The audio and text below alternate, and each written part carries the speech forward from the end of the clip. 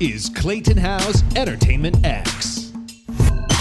For part one with Devin and Janky, we discuss work ethic, kindness, world travel, live and in color, and so much more. So I hope you enjoy part one with Devin and Janky. We're back. I'm Clayton Howe, and today with me on Zoom is Devin and Janky. Dev, thank you for joining me today. Hey, friend. Thank you for having me. It's so good to connect with you after all these years. It is. It's been a while. There's so much I want to talk about. Of course, Live and in Color, Little Girl Blue, which came as a result. I also want to talk about our time back at Stella Adler. And of course, so much more. But before we get to all of that, Dev, I want to take it back to the beginning of time for you. What were your entertainment dreams growing up? I have been in love with, involved with, and obsessed with showbiz since I was, could barely walk. My mother always loves to tell this story that I grew up traveling all over the world. By the time I was 16, I'd gone to 16 different schools and lived in Australia and Germany and sort of spent my teenage years in Canada. But when I was 4, my parents took me to see the Bolshoi Russia the Bolshoi Ballet in Russia. And I saw ballet, and my mom always says, I pointed to the stage and I said, I want to do that. And so since I've been little, I've been doing it. I started out as a boy soprano in the opera. Then I was a professional ballet dancer in my teenage years, and then acting in school plays and local stuff up in Canada through my teens. And then at 18 years old, picked up and moved to New York to actually pursue it. So I love that. That was sort of the history. I love it. What did your parents teach you about work ethic? Oh, well, I do not come from an arts family. They are all scientists and doctors and lawyers and college grads. And so I don't, it's weird. I mean, I think my parents are, my whole family is very driven and focused. I think being the child of immigrants is a very specific thing because we have to really put our best foot forward and work harder and to be seen and heard and succeed, we just have to be good. So I think it was always just innately in me that I knew I had to do that from a young age. Yeah. What did they teach you about kindness?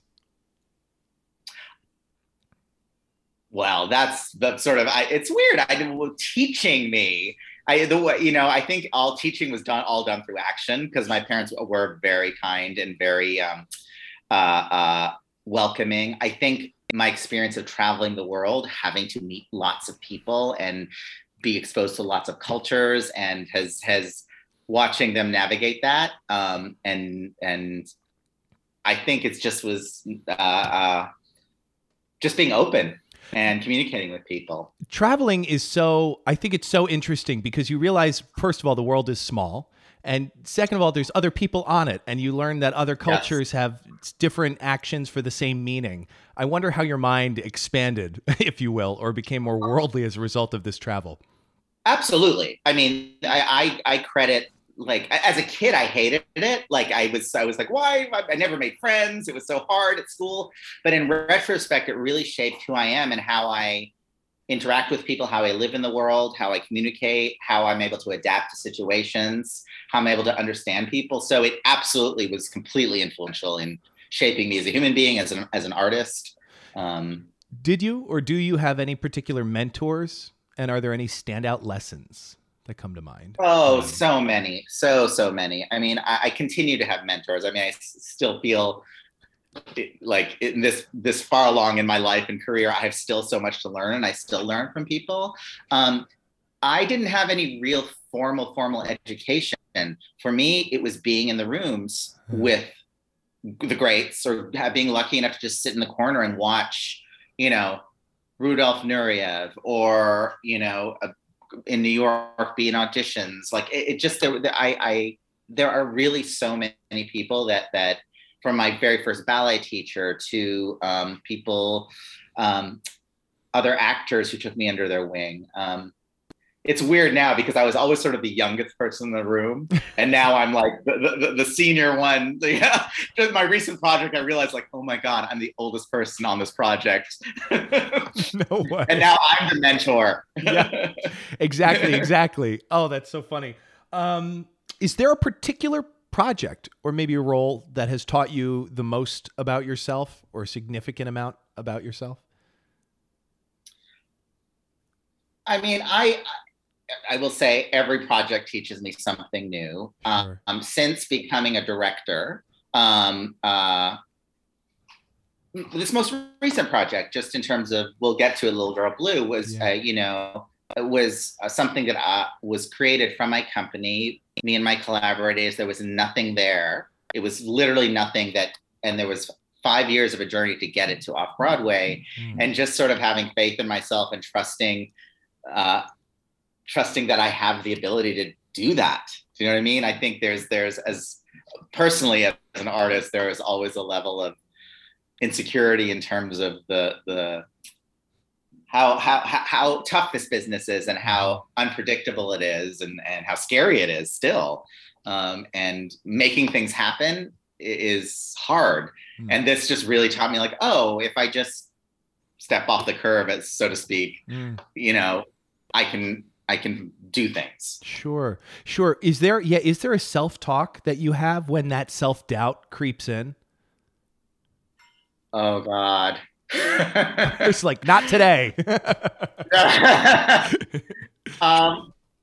I've always been one that just, I have to say the self-doubt is still there after all these years. Like every time I walk into a room, every time I do have that imposter syndrome still after all these years. But most of the time I just force myself to do it. And once I'm doing it, I'm fine. Right. It's so weird, the mind games we play with ourselves as artists, Yes. Yeah. And it always seems to A, to creep in at the most inopportune moment, but B, it never goes away. We just, I think, learn how to deal with it, and kind of and push through. Live and in Color. Where were you? What was happening when you decided that this should be a thing? Well, it's always been in the back of my mind. So as a artist of color, as an actor, my entire life has been fighting the fight for being seen, heard, represented, getting jobs, all the things. And, obviously my community of people also have been in similar situations. And I just was always trying to find a way to change the story, change the system, and trying to make more opportunities. So I have a space up in Connecticut called the Bingham Camp that Live and in Color has its residency in this fall. And many years ago, I was working on Broadway as an actor, and 9/11 happened. And all of Broadway shut down, and I threw a bunch of my Broadway friends in a car. I said, let's go away, get out of the city. And I took them to this beautiful, serene place, rustic place, and just to get away. And it was all artists. And it became sort of an annual thing where I would bring Broadway artists up there. And inevitably over the years, this beautiful environment created like a lot of creativity, and plays were written and cabarets were done. And so for many years, I was like, how do I turn this into something for real? And then one of my partners in the company, Dennis Corsi, who was a student of mine, I'm the artistic guy, and I said, I had this idea. I was like, what do I do? And he had just moved to the city, and he's young and scrappy. And he said, I'll write your business plan for you. And in 4 months, we'd raised the first amount of money for this company, and we did our first season. And we basically are a creative incubator for new plays and musicals for underrepresented communities and people of color. And really, it was out of a need. It was out of our good friend Andrea Burns likes to say that you basically, as long as she's known me, I've been talking about wanting to create a place where I could show off all my talented friends. And that really is the bottom line, to show off to the world, like, there are so many wonderful people out there that you need to be hiring, paying, giving awards to, all the things.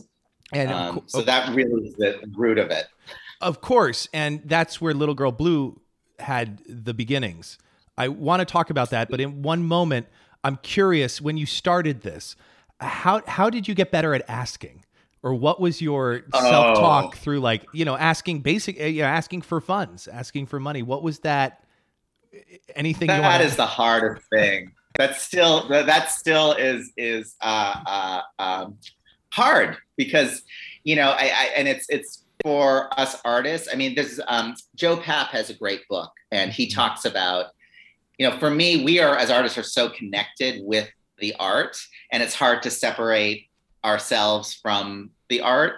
Some people are better at this than other, but he talks about, like, you're not asking for the money for yourself, you're asking for the art, you're asking for theater, you're asking for and so for me, that's always a challenge. Just putting myself out there, and that's the hardest thing about our industry is the fundraising. I mean, it's we live in a country where the arts aren't supported the way they are in other countries. And so we are always fighting for support, funding, respectability. It just is the nature of the American theater, which is sad and hopefully will change one day. But I believe the work is important. So we have to do it. There's no other choice. Yeah. Has it gotten easier asking? No. Okay, there it is. No, it has. In fact, the pandemic has made it worse, honestly. Yeah. It's in terms, if you're talking about funding, so you're talking about fundraising. Yeah. It's made it, it's actually been harder. I think, an industry that was already struggling, we shut down for 2 years and we're supposedly back, but I don't think, honestly, this sounds very sort of bleak, but I don't think we've seen the real repercussions of it. I think it's going to be hard going for a while. It will bounce back, I have no doubt, but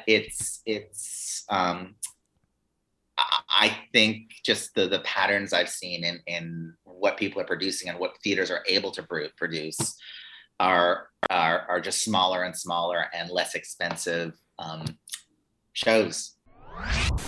You've been listening to Entertainment X, the podcast. You can follow Entertainment X on Instagram at _EntertainmentX_. If you haven't yet, go to Apple Podcasts and subscribe, rate, and review this podcast. Join Clay next week for another curiosity conversation on Entertainment X. Thank you for listening.